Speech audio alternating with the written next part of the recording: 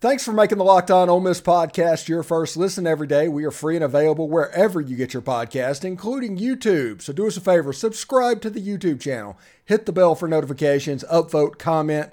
All of that will be very pleased, and you'll be very thankful you did, because I think we have 12 videos programmed and scheduled for this weekend, some ludicrous amount of stuff.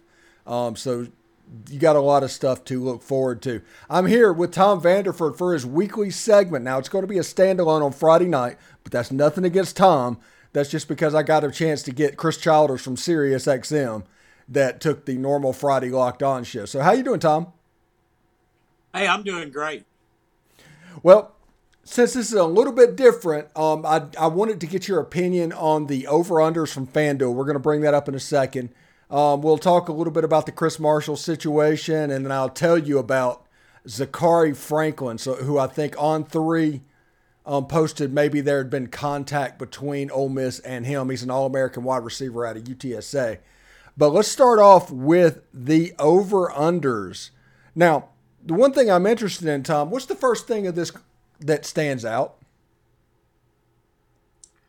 Well, to be completely honest with you, I think that some of the folks are rated a little too high. I don't like the Alabama 10.5. I really don't. Georgia's having some issues at quarterback, but they'll be okay. Tennessee has a quarterback that I've yet to see be very accurate. Now, he may be extremely accurate, but then you get down to Ole Miss and it's 7.5 wins. I think our floor is 6 and our ceiling is 9. That's in the regular season. And the only reason I think that way is we have probably one of the top 5 toughest schedules in the country. A&M was 7.5 wins. That's right about where Texas 8-4 usually lands.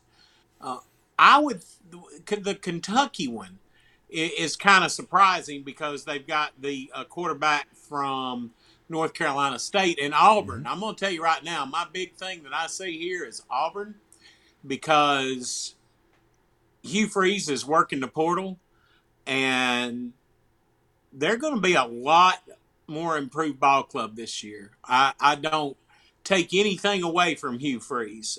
He is a good X and O's guy, and he's a good recruiter. And in this new world of the portal, I'm sure he can shine in that as well.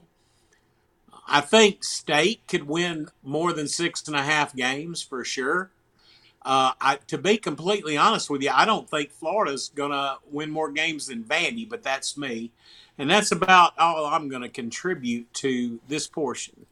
Yeah, when you look at this, my mortal locks on this board, the people that are just absolutely, in my opinion, mortal locks, and that is Vandy over, Florida under, Mississippi State under, and Ole Miss over. I hope and pray you're right for the Ole Miss over. The one thing that I worry about for Mississippi State, I saw their spring game and it was a mess. It's not an offense that I think their quarterback, Will Rogers, can thrive in. It requires a stronger arm, in my opinion, than he has. But that's just my opinion. We don't know. It was like us with defense. It was just a few practices with a brand new offense. So I'll give them that. But I'm hoping. Oh, I'm sorry. Go ahead. Oh, I was just going to say, I'm hoping we get a couple more pieces in the portal. I don't think, I'm old school, but when the top 3 is Alabama, Florida State, and Ole Miss for a safety, and the kid's from Alabama, I just don't know if we're going to get him or not, but I'd love to have him. Yeah, but you'd rather be in these big boy conversations with recruits and transfers than not. Right. I think some people just don't want to be told no more than they want to get told yes. And right, but we don't mind getting told no. The kid from UTSA, this portal stuff happened so quick, I didn't even know about him. Yeah. And Zachary Franklin's his name, wide receiver out of yep, UTSA. I think Zach Berry had something about him on three. He's an All-American wide receiver, had over 90 catches, back-to-back 80-catch seasons, 25 touchdowns over yeah, 2 years. Trey Harris, added to the receiver room. I'll take that. I mean, and that's one thing I like about Lane Kiffin.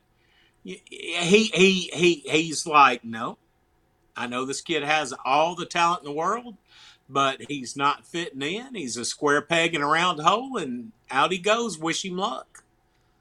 A lot of people do that. I mean, it kind of gut punched me at first because I saw the spring game and he was our best receiver. Mm-hmm. But I tell you something that I saw today, and I don't know where it was at, but it made me happy. The number 3 ranked tight end in the country on this poll was Priestcorn. Mm-hmm. And I'm pretty impressed with that. Now he didn't do a whole heck of a lot in the spring game, but I think that was probably by design. But it's good to know that we've got options at tight end.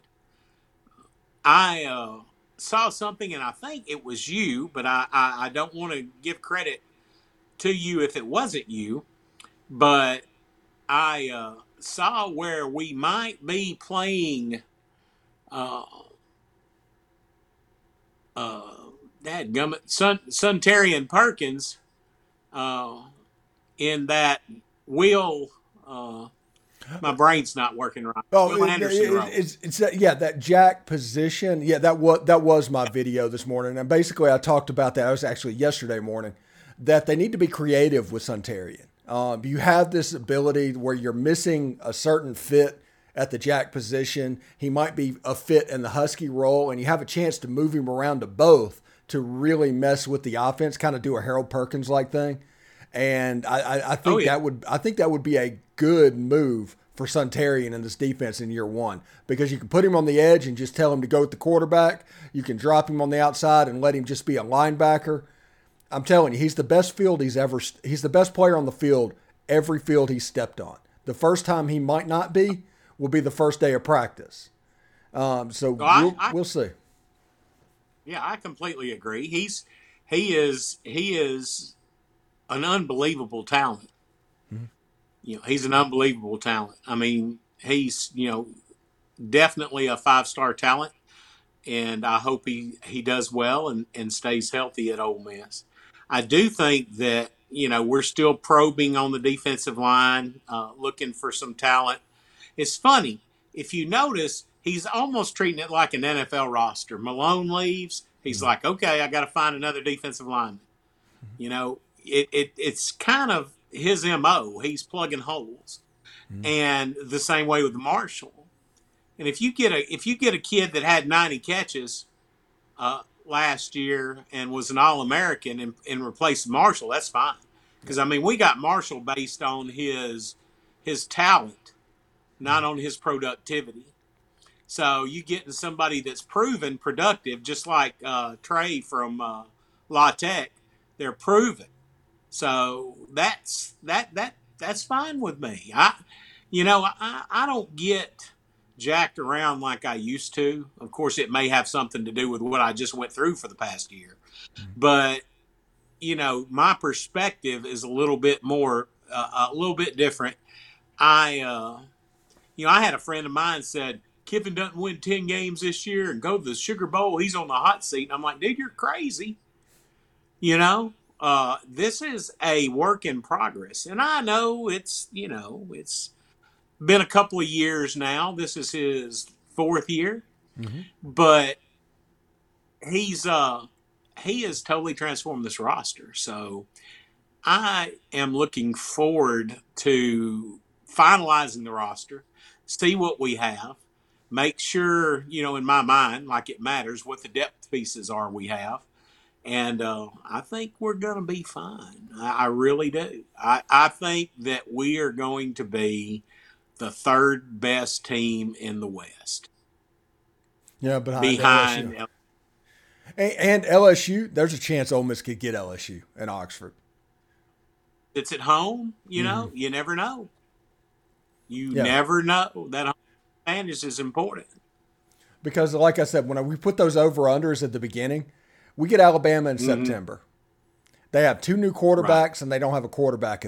Two new coordinators, and they don't have a quarterback at the moment. Everybody talks about talent. Nick Saban.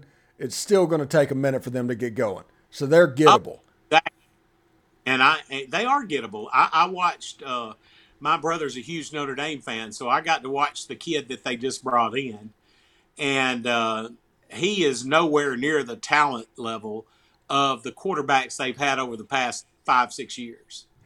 So, I mean, he may be better than what they have, but he's not going to be what we're used to seeing. So, I think there's a possibility that we will we could sneak up on them. I mean, it's in Tuscaloosa, but we could sneak up on them. You know, Georgia's not perfect, but of course, you know, that's going to be a rough one. But it just depends on how healthy we are. You can't convince me that even LSU last year wasn't a fluke. The way it ended. No. Yeah, I mean, it was. They could regress to an 8-4 type team, and just what they were under Ed Orgeron. It could be like when Houston Nutt was at Ole Miss, and he took over with Ed Orgeron's players, and it slowly got worse and worse and worse. There's a lot of stuff. Right. Yeah. I used to get a kick out of him. I remember him recruiting some kid that didn't last long. That from it was like a single A powerhouse in Georgia. And he said, "Yeah, this kid reminds me of Monk." And then, you know, Enrique reminded him of McFadden. You know, he had all these people that reminded him of those people, you know. Kite reminded him of Aloja Butu or whatever his name was. It just, you know, but it didn't materialize. You know, we God bless his heart. He was the quarterback killer. He really was. Oh, goodness. That was a mess. Anyway, thank you for making the Locked On Ole Miss podcast your first listen every day. Every dayers. Tomorrow on the show, Brian Smith comes by, your new recruiting analyst for Locked On. He will come by and we'll drop that episode at 7 Eastern, 6 Central like we normally do on Saturday mornings. We're doing an intro thing with recruiting with Kamarion Franklin and Jamonte Waller and Damon Williams in the first episode to kind of let him get his feet wet a little bit. We're going to get a little bit more specific as this goes. Anyway, thank you very much, Tom, for stopping by, and it's been fun always, bud. Hey, you take care, man, and hotty toddy. Hotty toddy.